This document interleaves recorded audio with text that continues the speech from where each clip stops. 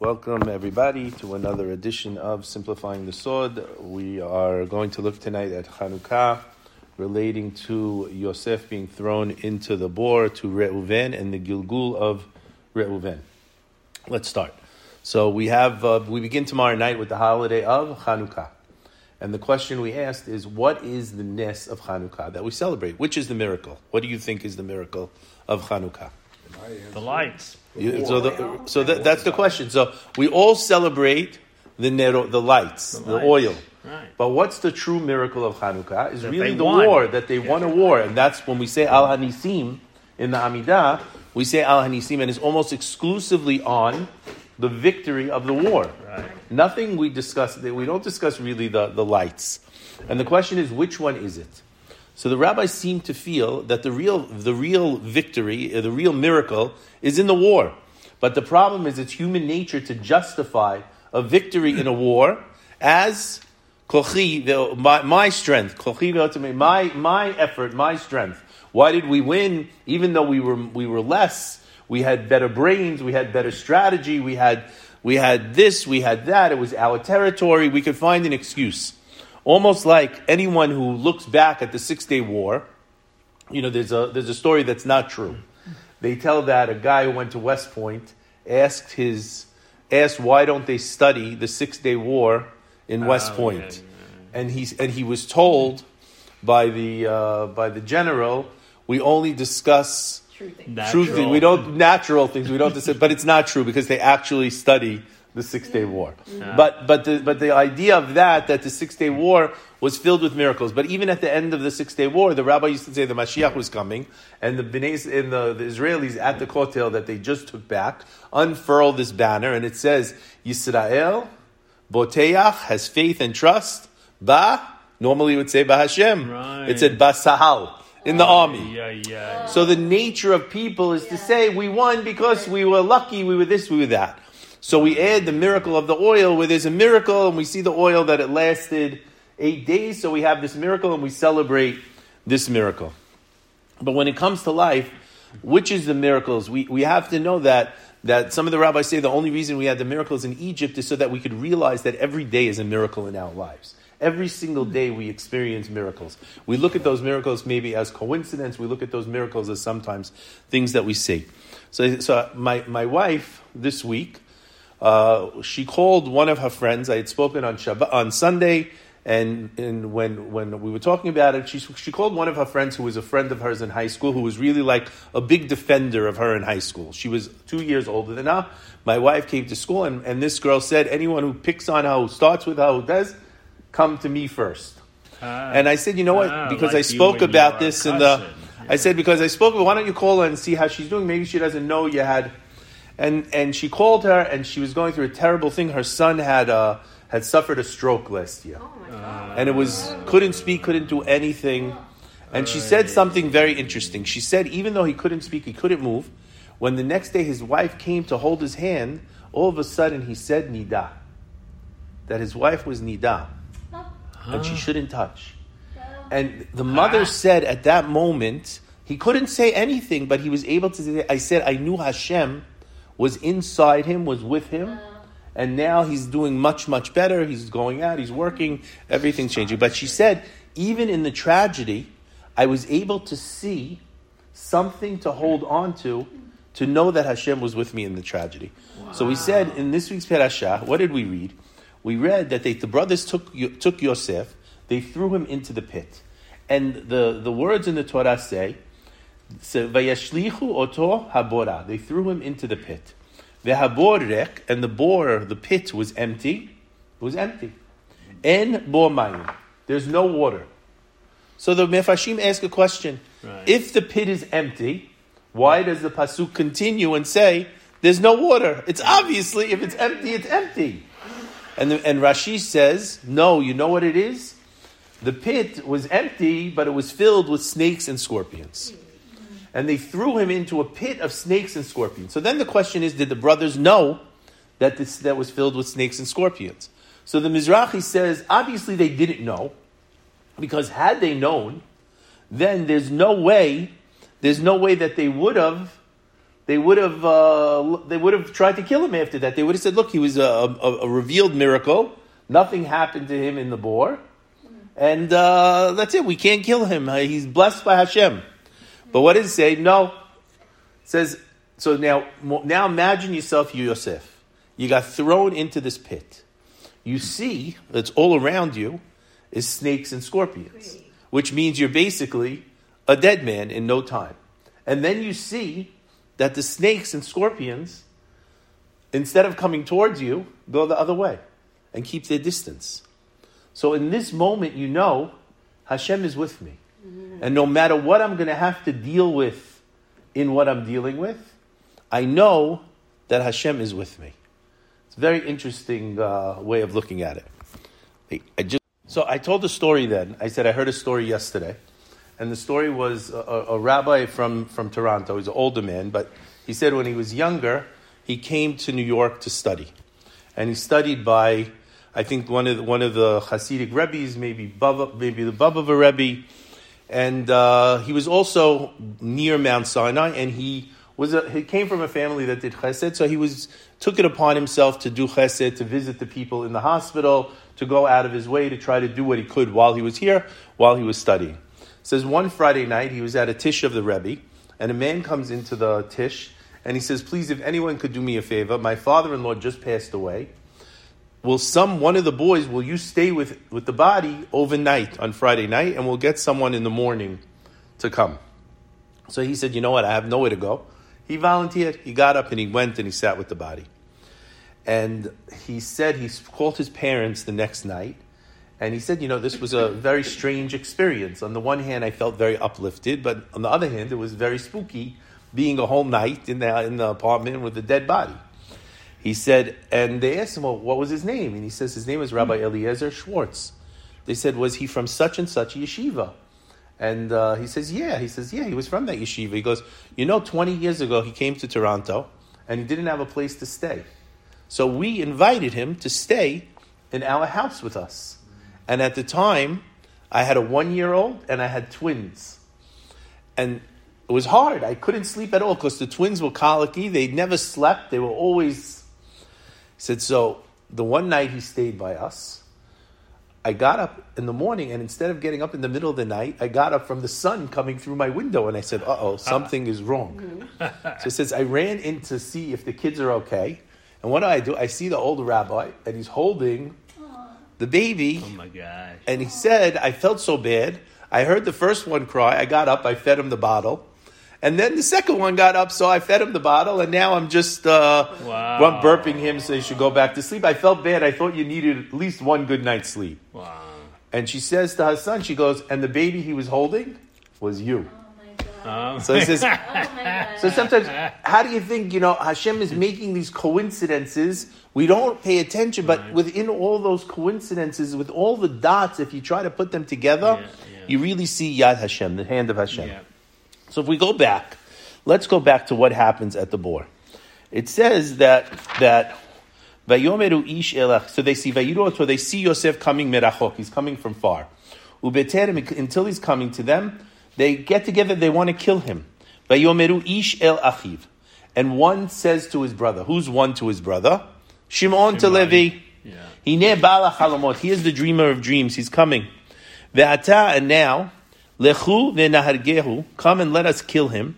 Ve'nashlichu, and we should put him in one of the pits. And we're going to say, a wild animal came and he ate him. And it's going to appear, let's see what's going to happen with his dreams. Vayishma Reuven heard, Vayatzilehu miyadam. He wanted to save them from their hands. Vayomer, and he said, Lo nakenu nefesh, we cannot take a life. And he told them, Al tishpechu dam, don't spill blood. Throw him into the pit in the middle of the desert. Don't put your hand on him. And he thought over, the pasuk says that he should come back later and he should save him and return him to his fathers. Now, the Zohar says something very interesting. It says, Vayomer alehem Reuven. Reuven said to them, don't spill his blood. Rabbi Yitzchak Amar, Im hayu nechashim ve'akravim, if there were scorpions and snakes inside the pit, Lama katuv b'Reuven leman hatziloto. How does it say by Reuven in order to save them and to bring them to the father? Didn't Reuven think that these same scorpions and snakes would cause him harm? How is he going to say to bring him to his father? And how does it say leman in order to rescue him? Ella, but he saw Reuven. He saw Reuven shehanezek matzui keshiyeh bidei echav. That the danger is going to come when he's in the hands of his brothers. Lefi sheyada kama hem sonim oto, because he knew how much they hated him. V'haratzon shelahem laharog oto, and their desire was simply to kill him. Amar Reuven, he said, better that I put him into the pit of snakes and scorpions, and I don't put him into the hands of someone who's going to hate him and won't have mercy. And from there we learn, Yapil adam atzmo le'esh, a person should throw himself into the fire, or lebor shel nechashim ve'akravim, or into a pit of snakes and scorpions, and he shouldn't give himself into the hand of those who hate them. Lefi shekan bimkom shel nechashim ve'akravim, in this place of the snakes and the scorpions, im hu sadik, if he's righteous, hakadosh baruch hu yaseh lo nes, God is going to make for him a miracle. And other times, Zechut Avot is going to come and help him.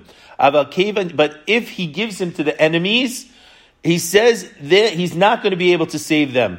And he says, therefore, he says, in order to save him from there. And he goes further, he says, Bo'ureh kama hi chasidut shel Reuven. Look at the kindness of Reuven. Shelifnei sheyada sheshimon ve'levi.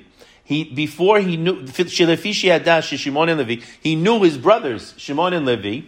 What did they do? They were so fired up to do what they're going to do. And they were so hard guys. Shekasher hitchavru b'Shechem, when they got together in Shechem, what did they do? Hargu kol zachar, they killed every male. And that wasn't enough for them.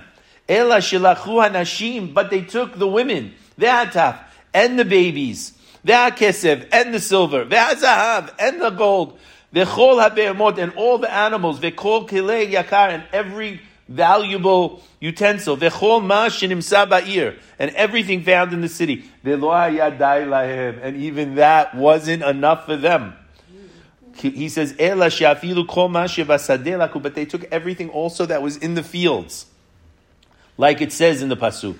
He says, Uma ir gedola kazo lo yachla lihinatzel mehem, and this great city couldn't save itself from them. How is this young boy going, who falls in his hands, lo yashiru mimenu chatichat basar ba'olam? There won't remain from him a piece of flesh forever. Ve'alken amad, and therefore he said, Tov lehatzilo mehem, better to save him from them, sharehem lo yashiru mimenu shirayim ba'olam. They won't leave any remainder of him. And God, and Father won't recognize him at all. He said, even if he goes into the pit and he's killed in the pit, at least I could come retrieve the body and bring the body back to my father. That was his secondary thinking if the other doesn't work. But he said that when a person, the rabbis say, when a person has free choice, Hashem doesn't step in to stop free choice. But in the bore, where it's animals, Hashem would step in to protect him. And that was the thinking of Reuven, to protect him. Now the problem with Reuven going in to protect him is, you see in the Gemara here, it says something very interesting. It says that Reuven, when Leah names him Reuven, so the Gemara is commenting on the name Reuven. Now the Torah itself tells us, why did she name him Reuven? Because she says, Reu, see, I have a son, now my husband's gonna, right? It says, but we don't have the Gemara commenting on all the other names, and she names them all for whatever reason. Says Rav Elazar, Amra Leah says, by naming him Reuven, she prophetically said, Reu, see. Now his name is associated with vision. Always associated with vision. Keep this in mind. He says, Reu, ma ben beni leben hami. Look at the difference between my son and the firstborn son of my father-in-law, who is Esav. De'ilu ben hami af al gav, even though my father-in-law's son, what did he do with his birthright? He sold it. And even though he sold it for the lentils, what happens? He wants to come and he wants to have tremendous hatred towards Yaakov, his brother. He says, but look at my son, the Ilu Beni, she says. She says that even though Joseph took the birthright of the firstborn from him against his will, Dichtiv, he says, it's what happened when he moved his father's bed. What was the story when he moved his father's bed? She says that even though Yosef took the birthright from Reuven, when Reuven did something against his will, he didn't want to lose the birthright. He didn't sell it. Still, he went to go protect Yosef, who was really, he should have been his enemy more than any of the other brothers. Right. Still, he went to go protect him. We go further, and we see that it says, where's the other one? Here. So we see further that it says, we'll go back to the part where he moves the bed. Let's try to just understand what happened a little bit when he moved the bed. So it says, when he moves the bed, we go back to last week's parasha. It says, here. So now we have that Leah died. Rachel dies. When Rachel dies, Vayisa Yisrael, Vayet Aholo me'ahala. So what does he do? He moves his tent from the tent, right? He moves his tent. So Yaakov was going to move his tent to the tent of Bilhah, his bed to the tent of Bilhah, when Rachel died. So it says, Vahi bishkon Yisrael, ba'aretz ahi, vayelech Reuven. Reuven went, vayishkav et Bilhah. And he slept with Bilhah. Pilegesh Aviv. The Pilegesh, the concubine of his father. Vayishma Yisrael. And Yisrael heard. Then it continues the pasuk. Vayu b'nei Yaakov shnem asar. And the sons of Yaakov were 12. B'nei Leah, Bechor Yaakov, Reuven. And then it goes through the names. The question is, what's going on here? Yeah. So, he says, Vayelech vayishkav. Rashi explains, what did he do? He disturbed the couch of his father. He didn't really sleep with her. He moved the bed to his mother's tent. Why? He said, Rachel went and married Yaakov after my mother, and Yaakov stayed with Rachel. My poor mother. He says, and now Rachel died, and what does my father do? He puts it with the Pilegesh and not with my mother. It's an embarrassment to my mother, and he's against it. Although, I saw also in the Zohar, it said, what was the reason that he did it? One reason could be that he says Yaakov has 12 sons. If Yaakov thinks he's going to have more children now, there's only supposed to be 12 Shevatim. If he wants to have more, that means he's thinking that maybe some of us he's going to get rid of. Remember, we asked, why doesn't Yaakov criticize Reuven? Why doesn't he criticize Shimon and Levi until his deathbed? One of the reasons is because Leah has a connection to Esav, and he thought these kids have a connection to Esav, and they're going to leave him. Join Esav. So Reuven's worried maybe he's going to have more kids, and maybe that was the reason he moved the bed. That's one suggestion of the Zohar. Rav Shimon ben Elazar asks, he says, how could anyone think that it's possible that Reuven slept with Bilhah? It's not conceivable. The pasuk is telling us it's just to criticize him for moving the bed. He says, because when we get to Har Eval, when we get to the two mountains that we're going to curse, and all the cursing, and Bnei Yisrael is going to say, cursed is, and the rest say, Amen, cursed is. He says the tribe of Reuven is standing there. And one of the curses it says in Devarim is, cursed be the one who lies with his father's wife. And they say, Amen. If in fact their grandfather was guilty of such a sin, could they have answered Amen to this now? No. He says it would have been impossible. So it's not possible for us to say that he actually slept in the bed. He disturbed his father's couch, and that was it. It wasn't his place. But it says two other Tanaim, Rabbi Yehoshua, but more really Rabbi Eliezer, take the text literally and consider Reuven guilty of having slept with his wife.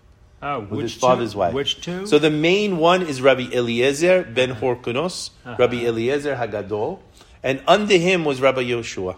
And he's really, Rabbi Eliezer is the only one who accuses him of sleeping with his wife. Every other rabbi says, impossible! So the question we have is, why is Rabbi Eliezer the one who's going to accuse him of sleeping with the wife? So he says, because of this incident, Reuven finds himself, he loses the firstborn, because it continues, it says, when Israel heard what his son Reuven had done, it says, Vayishma, he heard, he was afraid and dreaded that there was amongst his children a bad son, as had been the case with the children of his father and his grandfather. Right. And he was told by heaven that with Reuben's repentance, the 12 children was still considered the sons of Yaakov, Bnei Israel, Bnei Yaakov. And they were worthy of their father.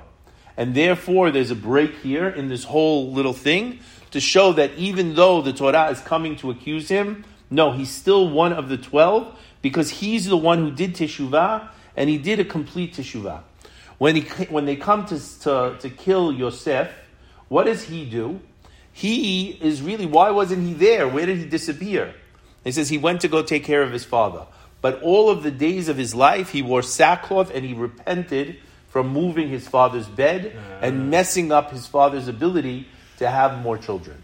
So on one hand, Reuven repented. On the other hand, he lost the birthright, and the rest of his life, he had to repent.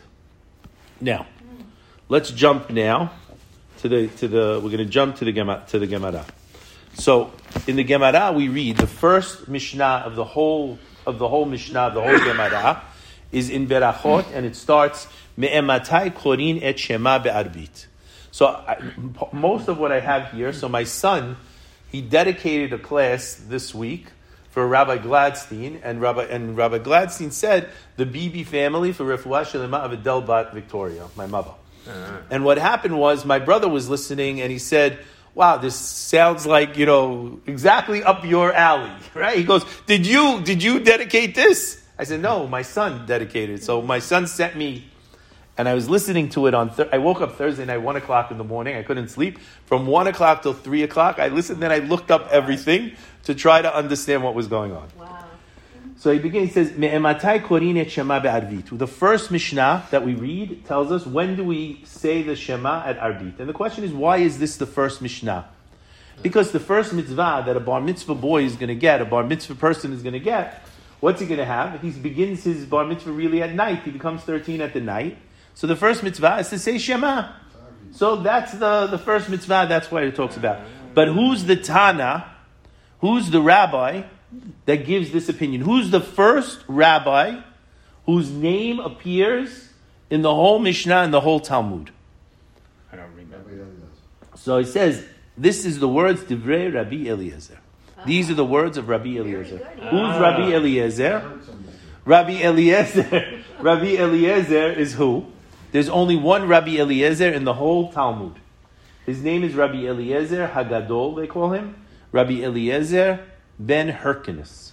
Ben Hyrcanus. He's the one who had mentioned. So the question is, why in the whole Gemara is the first guy mentioned this Rabbi Eliezer?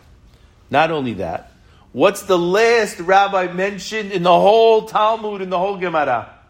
So we know that the last Mishnah of the Talmud, it's from Otzkin, and it says there, Amar Rabbi Yehoshua ben Levi. It starts, and it says it's a last Mishnah. It says Rabbi Yehoshua ben Levi says that in the end of time, every Jew is going to inherit 310 worlds. But the rabbis say, you know what? This is not really part of it. This was added on so that we have a nice little Mishnah to end the whole Talmud with. Who's really the last to mention in the Talmud? So you go back and it talks about Bet Hillel in the previous Mishnah and Bet Shammai. Say, no, but that's not a person. Who's the last rabbi mentioned in the whole Talmud? And the last rabbi is mentioned, he talks about Kaveret Devorim, a beehive, the status of a beehive. Rabbi Eliezer Omer. Rabbi Eliezer says. You have this whole Talmud with hundreds and hundreds and hundreds. And still you have the first guy mentioned is Rabbi Eliezer. The last guy mentioned is Rabbi Eliezer. Mm-hmm. The question is why? Who is this guy, Rabbi Eliezer? Who is he that he should be mentioned in the Talmud? So, this Rabbi Eliezer, he was the son of a man named Hyrcanus, Rabbi Eliezer ben Hyrcanus. Who was Hyrcanus? He says this is the story. Hyrcanus was a very wealthy man, and he had a bunch of sons, and he owned fields and farms and sheep and cattle, and he wanted all of his sons to be part of the family business. So each one was given jobs within the family business. He says, but Rabbi Eliezer, he wasn't so excited about doing this. He was already in his late 20s, 28 years old, and he turned to his father. He said, you know what, Dad, I don't like this. I want to go learn. Can I go learn? And the father said, listen, Eliezer, you're 28 years old. You have a big business. Run your part of the business. Make a lot of money. You'll get married, have kids, and you'll send your kids to be rabbis. Not you. It's too late for you. So he says his brothers didn't like him because he wasn't so into the work at this point. So one day, they all went to plow. Each brother took a field, a good field, a soft field, and they gave him a rocky, difficult field. So he went with the ox to go to the field to start to plow the field to prepare it. And what happened? Because of the rocks, the ox fell, broke its leg, and now he says, my father's going to shoot me. Okay, the ox is so valuable. He said, I'm out of here. He just picked up and he left and he went to Yerushalayim. And he went to the head rabbi, who was Rabbi Yochanan ben Zakkai, and he said to him, can I come learn with you? And so the rabbi started asking him questions. He didn't know anything. Zero. He said, but you don't know anything. How are you going to come learn? And I was, please let me try. He says, okay. Felt bad for him. He says he didn't have money. He was literally eating from the ground whatever he could find. His breath was terrible. The rabbi asked him, what's going on? And he knew who his father was. And so he says, you know, let me give you money. He told him the story. He says, my father basically doesn't want me to learn. So he gave him enough to support him and so that he could come learn. He says 3 years he learned with him, and 3 years he became his top student. Wow. Mm-hmm. He says so much to the point, you're going to see his impressions of him. But now what happens is Hyrcanus is getting old. Apparently in those 3 years they had a downturn in the business, they were losing money, and all of a sudden everything turned around, and he made a ton of money. Now his son said to him, listen, Dad, your son ran away. We're doing all the work. When you die, we want to be able to inherit you, not him. Mm-hmm. And his father said, don't worry, I'll write. He goes, nah, he knows all the rabbis. He's going to be able to, okay, I'm going to Jerusalem, and I'm going to announce in Jerusalem that I disinherit Eliezer. So he comes to Jerusalem, and Rav Yochanan ben Zakkai sees he's coming, and he knows what's going on. Mm-hmm. So he tells him for Shabbat, come to the academy, stay with me, and sit with me on the dais with the rabbis. So they're eating, and they're this, and they're singing, and all of a sudden he says, we're going to have one of the rabbis get up and give a derasha. Who does he say to give the derasha? Eliezer, his son. He said his son was giving the derasha so amazing. What was happening? He says everyone was in awe. And at the end, he couldn't believe that this is his son. And he got up and he said, I came here to disown my son. Now I say I disown my other children. He should get everything. And everybody else says, no. Leave everything. Don't do something like that. But the Gemara tells a story that when he was learning, that once, we have the story about Elisha ben Avuya. Elisha is Acher, the one who. So he was a student. He was a student of his, and he says, "What happened? Eliezer? What happened? Because he was a student with Rabbi Akiva, and he was the teacher of Rabbi Meir." He says when Elisha's father had a party one day, and he invited the rabbis to his party for his son's Brit Milah. And he said the rabbis were doing something, playing some games, talking, whatever. All of a sudden, Rabbi Eliezer said to I think it was Rabbi Yeshua, let's go learn. He said they started to learn on the side, and all of a sudden a fire came from heaven and circled them. And this Abu Yas started to yell, "You're going to burn down my whole body." They said, "No, this is the fire from Shamayim because of how holy their words of Torah are." He says, "If this is the result of Torah, I want my son to be a Talmid Chacham." And they said, maybe because his intent was for the honor rather than the learning. That's maybe why Acher went to become Acher. But you see, his learning was something so special. It says when they asked Rabbi Yochanan ben Zakkai, "Tell us about your students," he said, "If I put on one side of the scale Rabbi Eliezer ben Hyrcanus, and I put on the other side of the scale all my other students, Rabbi Eliezer would weigh them down. So much greater." Wow. He said, "What is his greatness?" He said, "He's like a bore, like a cistern, holding water that doesn't lose one tipa of mayim, not one tipa. Remember tipa? Not one drop of water." He says that this is him. He says when Rabbi Eliezer, though, he was a very stubborn guy. He was from the house of Bet Shammai, and he was very stubborn and he had a lot of tenacity. It says that he disputed with the rabbis. Now his wife was very special. His wife was the sister of Rabban Gamliel, who was the daughter of Rav Shimon. The father was the Nasi, so he married the daughter of the president of the rabbis, and of really the country at that point. And his brother-in-law then became the president, and his wife was someone special. And what happened was, his wife wasn't Beria, was it? No, not Beria. Beria is Rabbi Meir. Oh. So her name was Ima Salim. Ima Salim. It says that she was able to debate with the goyim, and she made them crazy because she was so brilliant. His wife. So now what happens is, we know the story is that he was put into a type of excommunication, not official excommunication, but where his students, no one could come within 4 amot of him. They couldn't come within 8 feet of him. Why? Because he had a dispute with the rabbis. They were discussing the kashrut of a certain type of an oven. And what did he say? He said, "My way is the right way. And if my way is the right way, then what's going to happen?" Says that the water is going to go reverse, and the water goes backwards. The walls are going to crumble. One says, the walls start to shake. He does all of these things. And then finally heaven says, Rabbi Eliezer is right. And the rabbi says, "Sorry, ki lo b'shamayim hu." The word is not in heaven.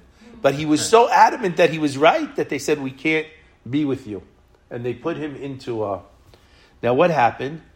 His wife was so afraid that he had this maybe anger towards his brother-in-law, that every time he would say Tachanun, she would interrupt his Tachanun. And she would interrupt him because she didn't want him to have concentration, because Tachanun is really we're going very down low into and we're lifting things up, but we connect to really different worlds. And so she was afraid that something would happen to her brother when he said Tachanun, because God was so connected. And so what happened was, one day she thought it was Rosh Chodesh, and it wasn't Rosh Chodesh, and she came back and she saw he was saying Tachanun. And she says, "My brother is dead." And that's what happened. Her brother was dead from the Tachanun. So this is his level. But on the other hand, there was not a famine, when there's no water, a drought in Eretz Yisrael. And he got up to pray. And he prayed the Amidah, which is 18 brachot, and 6 more that they say on a time of rain. Praying to Hashem, praying and praying. And nothing happened. And all of a sudden, Rabbi Akiva, who was a student, got up and said, "Avinu Malkeinu, Hashem," right? "Please Hashem." Said a few words, and all of a sudden the heavens opened up. So everyone said, "Look, the student is much greater than the master." And again, a bat kol came from heaven and said, "This doesn't tell you that Rabbi Akiva is greater. All it tells you is that Rabbi Akiva has mercy, while Rabbi Eliezer is too tough a guy." It says, how tough was he? So his students came to him when he had this level of excommunication, and they came to him and they told him, "We're here to see you." And he says, "Well, why haven't you been here so long? We're here to study. You haven't been here so long." They didn't want to tell him, "We haven't been here because you're," they didn't want to tell him. They said, "We were busy." He said, "You were too busy to come to me? You're going to all die a tragic, suffering death." And Rabbi Akiva comes and says, what about me, Rabbi? I'm like your favorite student. And he says, you? Worst of all. And he says, wow, what was this? When they came to him and they asked him, what's the way to be? Rabbi Akiva asked him, what's the way to be? He says, you have to make sure that everyone loves each other. It's interesting, almost like you could see the opposite what's going to happen. But he said to Rabbi Akiva, that everyone should love each other, that everyone should be peace with each other. So he says, so many things happened. When Rabbi Akiva heard that he died, even though everything, they all came, the rabbis, and it says Rabbi Yoshua ben Hanina, who we talked about, they came, and the stone that he used to sit on to teach, they kissed it, and they said, this is as holy as Har Sinai. That's how great he was. That's how great he was. So there's all these stories about Rabbi Eliezer. All of these stories. Oh, he says, let the honor of your friend be dear to you as your own. Okay? That was his thing that he says in Pirkei Avot. And it's interesting that he says that to Rabbi Akiva. So now that's part one. So we have a background of Reuven, we have a background of Rabbi Eliezer ben Horkanus. So now let's see. Says that he says, so we say that we said that he was also arrested once, Rabbi Eliezer, for heresy by the government. What happened was he was teaching Torah, learning Torah, which was forbidden, the oral Torah, and they arrested him. They put him in jail, and he's going to have to appear before the judge. He comes in front of the judge, and he starts to say, the judge is so merciful, the judge is so great, the judge is so wonderful, the judge only gives justice. He was talking to who? Hashem. The judge heard him. He said, talking about me? He acquitted him. He acquitted him. Also talks about his wife. In the Gemara in Nedarim, it says that his children were the most beautiful children in all of the land. And when it came to his wife, he would only be with his wife at midnight. He said he didn't want to be with his wife early in the night. He didn't want to be with his wife at the end of the night, because early in the night there's still people walking in the streets, and late in the night is already coming to morning and there's people already starting to walk in the streets. And he didn't want to have the possibility of thinking of someone else when he was with his wife. But at midnight he was with his wife and the world was dead. And because of that, he had this level of modesty. It says that they had the most beautiful children in the world. One more story of him. The Gemara talks about who is the person who has the greatest self-control of all of the rabbis. And it tells different stories of different rabbis. And finally it tells a story about Rabbi Eliezer. And he says, what happened with Rabbi Eliezer? He was put in jail. And in jail, the head of the jail wanted him to commit a sin. So he sent two beautiful women to the jail cell with him, completely naked women, most beautiful women, and ordered them to seduce him, and they were all over him the whole night trying to seduce him. And he turned away and he spit.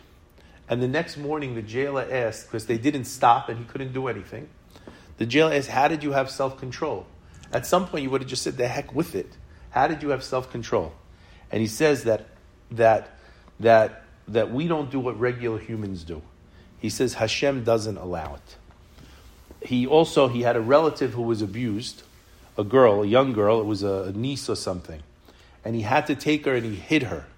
In order to hide her, he hid her in his room with him. And it says she stayed in the bed with him when she was a child till she was 13. And when she was 13, she begged that he would marry her. And he says that she wanted to marry him, but he said, I'm too old to marry you. But she pressed, and he took her on as a wife. But he exercised all the self-control with her his whole time. So the Gemara talks about the idea that he had all of this self-control. The Gemara says that Reuven, like we said, we talked about the Torah, said he went to lay with Bilhah. This Rabbi Eliezer ben Horkanus is the one who says that he actually lay with her. How come he says he lay with her? What's going on here? So we have all these things we know about him. He's the first in the Gemara. He's the last in the Gemara. He told them of their tragic deaths. He was somewhat excommunicated. He said, honor your friends. He talked about he was accused of heresy. He was acquitted of heresy. He had beautiful children. He had this idea with his wife that she was everything in the world. He had this idea that everything else wasn't part of him.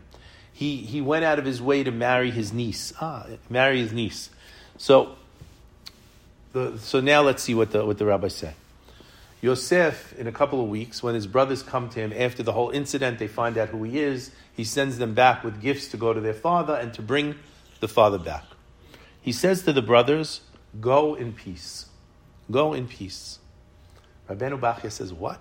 What's going on? What do you mean, go in peace?"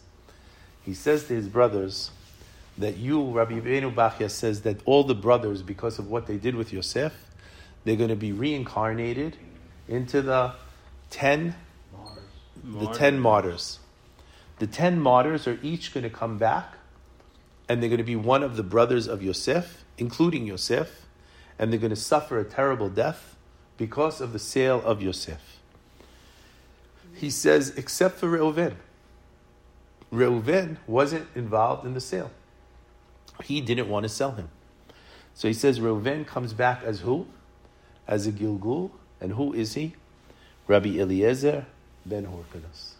Rabbi Eliezer Hagadol. Rabbi Eliezer wasn't murdered. He died.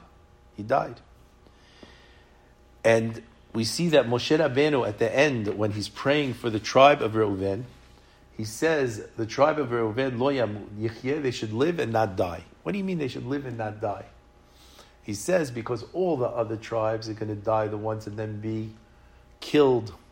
He says no, Reuven's not going to be killed like the other ones are going to be killed the second time. He's not going to die a second time like this. And the Targum says the others died twice. He didn't. Why Hagadol? Why is he called Eliezer Hagadol? Because Reuven is the Gadol, the eldest. And he's a Gilgul coming back as Reuven, who's the eldest. Says the gematria of Yaakov Avinu, when he turns to Reuven at the end to bless him, he says, "You are the first of my loins, and you are my strength." Kochi. And he said, "Reshit, the beginning of my loins." If you take the gematria of those words, it's the gematria is the same as Eliezer ben Horkanos. He says, Rav Halpern says, he says to him, Yaakov Avinu says, "Kochi, you are my kochi." He says, Koach. What is the gematria of Koach? 28. How old was Rabbi Eliezer when he went to learn Torah? 28 years old. He says, Rav Shem Klingberg, he says, why was Rabbi Eliezer first mentioned in the Gemara? Why? So the first reason we say is because he was the first to come to the study hall. He was the last to leave. So as a zechut of the first and the last, he's mentioned first and mentioned last. He says no. He says because he's Reuven, the first, he should be zocher to be mentioned first because he rectifies Reuven, and therefore he brings back Reuven to where? His position of first, and therefore he's mentioned first. It says, also you could think the firstborn is given, Rabbi Gladstein says he added this himself, the firstborn is given a double portion, therefore he's mentioned first, and also he's mentioned last. The Shivlei Pinchas, we often quote, he comments on the Pri Megadim, and he says, who was the one who redacted the Mishnah? Who was responsible for printing and putting together the Mishnah? Rebbe. What was his name? Rabbi Yehuda HaNasi. Rabbi Yehuda HaNasi, the Arizal says he was a Gilgul of Yaakov Avinu. Just like Yaakov is the Torah, a Tiferet of the Torah, Rabbi Yehuda HaNasi came to do the Torah. And who took away the birthright from Reuven? Yaakov Avinu. Gave it to Yosef. So what did Rabbi Yehuda HaNasi do as the Gilgul? He put him in the Mishnah first and in the Mishnah last, to give back to Rabbi Eliezer, who was a Gilgul of him. The Radal, Rav David Luria, he wrote a commentary. So now what's the first book of the oral Torah that was put down on parchment or paper? The first book of the oral Torah put on paper. It was the book of Pirkei de Rabbi Eliezer. Oh. And who wrote Pirkei de Rabbi Eliezer? Rabbi Eliezer Hagadol. Him, Rabbi Eliezer ben Hyrcanus. So it says the first also of the oral Torah is from him. Again, first, it's just two coincidences. He says he gathered 1,000 comments from Chazal on Pirkei to Rabbi Eliezer, basically questions and answers. And he again says, why is he called Rabbi Eliezer Hagadol? He says it because he is Gilgul Reuven. He says he didn't sin. He says also, Rabbi Eliezer ben Horkanus holds that Reuven sinned. Why? Why is he the one holding that he sinned? No other rabbi says he sinned really, except for him. None of the other Rishonim even come later. The Radal continues and he says that the Gemara Nedarim that we mentioned, he was only with his wife at midnight. He says that because a person, God forbid, if a person is with his wife and he has thoughts of another woman when he's with his wife, the child is called B'nei Temura. It's called this child because the thoughts that a person has when their husband and wife are together, those thoughts are what bring down the neshama. So if God forbid a man is thinking about a different woman when he's with his wife, it brings down a different neshama. He says because this rabbi was so medaktek of what he thought when he was with his wife, he had these most beautiful and special children. But if we all know the story about Yaakov and his wife, he thought he was marrying who? Right. Rachel. He ends up with Leah. Yeah. Right. His mind has, in a way, he's with Rachel. He's with Rachel Instead, and he's his with mind. Leah. Right. And what happens? Even though some of the rabbis say that he thought maybe his father-in-law would switch, there's no question that the rabbis say there's some level of a pegam in who? In Reuven. And this is why Reuven had all these issues. And Reuven, he sleeps or doesn't sleep, as the case may be, with Bilhah, and Bilhah means confused. So there we have now, but that messes up the bed of Yaakov. Yes. So now, because of this whole idea, why was Rabbi Eliezer so medaktek only to be with his wife at midnight and only to have such total self-control? Why? Because it's a tikkun of Reuven. We said Moshe Rabbeinu says, Yechi Reuven al Yamot. He was in a way excommunicated. And as a tikkun, what happened? We see that Reuven, he had, what was his strength, Reuven? We said, Re'eh, Reuben, Re'eh, this whole idea of seeing. It says, what is the idea? When they talk about, he says, what is the best way? Rabbi Eliezer says, what's the best way of the Torah? He says, Ayin Tovah, a good eye. Why good eye? Because he's Reuven, whose feature is this eye. In the Gemara Baba Batra 74b, it says they went on a boat ride one day, and Rabbi Eliezer was able to see in the distance the Leviathan, the Leviathan, and he saw the eye of the Leviathan. How is he the only one who could see? Superpower to see. Why? Because he has this quality from Reuven, whose whole thing is Reu, is to see. Further, the Gemara talks about how do we know in morning when it's morning, when you can tell the difference between blue wool and white wool. What does Rabbi Eliezer say? When you could tell the difference between blue wool and green wool. It's much harder to see the difference between blue and green than blue and white. Right. Why? Because he was able the to supervision. Right. The Imrei Noam says when Rabbi Akiva, when he died, Rabbi Akiva it says specifically, he was streaming tears from his eyes. It says, why is it so specific to say, obviously he was streaming tears, where are they streaming? He was streaming tears from his eyes. Why? He was worried that maybe that Rabbi Eliezer didn't rectify Re'iyah, so the eyes were pouring tears. The Bnei Yisachar says that a tzaddik at the end of their life, they could reach the highest level of a neshama. So the highest level of neshama is this level called Yechidah. He says, this is Rabbi Eliezer. He sees Rabbi Akiva. He says that it's impossible that he's going to die in a regular state. It's interesting. He says also in Sotah, they asked what was wrong with selling Yosef. He says he became the king of the world. If they never sold Yosef, he wouldn't have ended up in Egypt. He wouldn't have ended up in Pharaoh. He wouldn't have ended up saving the world. He was able to do all of this. Why? Because you sold him. And what happened? He was so good, Yosef, when they put him in the wife of Potiphar, he didn't sin. But the Gemara in Nidah says, when they brought him to Eshet Potiphera, he was so hard for him that 10 tipot, 10 drops of zera came from his fingernails, whatever that means. Okay. Emitted from his fingernails. And the Gemara says that Yosef should have been like his father. His father had 12 Shevatim. Yosef should have had 12 Shevatim. But because the Zerah came from his fingernails when he was with the wife of Potiphera, he lost 10 and he only had 2 sons. And therefore, what does it say? What does it say with regard to Rabbi Eliezer? It says he was like a cistern that didn't lose 1 tipa. He didn't lose 1 tipa as a tikkun. Rabbi Eliezer doesn't. The Radal continues. Rabbi Akiva came to me, says, what path do we take?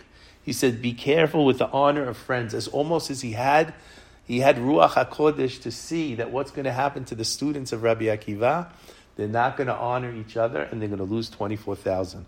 The Sefer Ohel Moshe, he says, per the idea of the Radal, he says he's a Gilgul Reuven.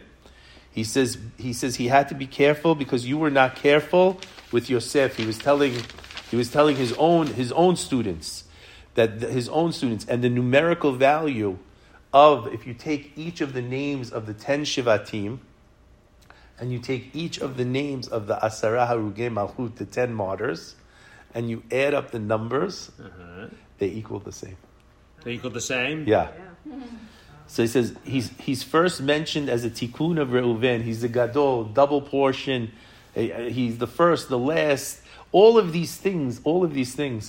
And he says the clincher is, why did he alone say that Reuven sinned? Everyone doesn't say sinned. Why does he say sinned? How could he have sinned? And he says, because he wanted to be able to not cover up the sin. If he had sinned, he didn't want to cover it, because if you cover a sin, you lose. And the rabbis tell us, modeh, someone who admits, ve'ozen, and he leaves the sin, yerucham, he's forgiven. So you see all of these little dots that connect.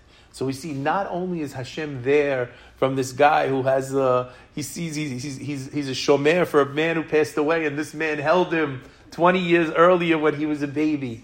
Not only is do we realize that he goes into the bore, and in the middle of tragedy we see that Hashem is with us. Every single dot in history is covered by Hashem. And we have to see that. We come to Ner Hanukkah.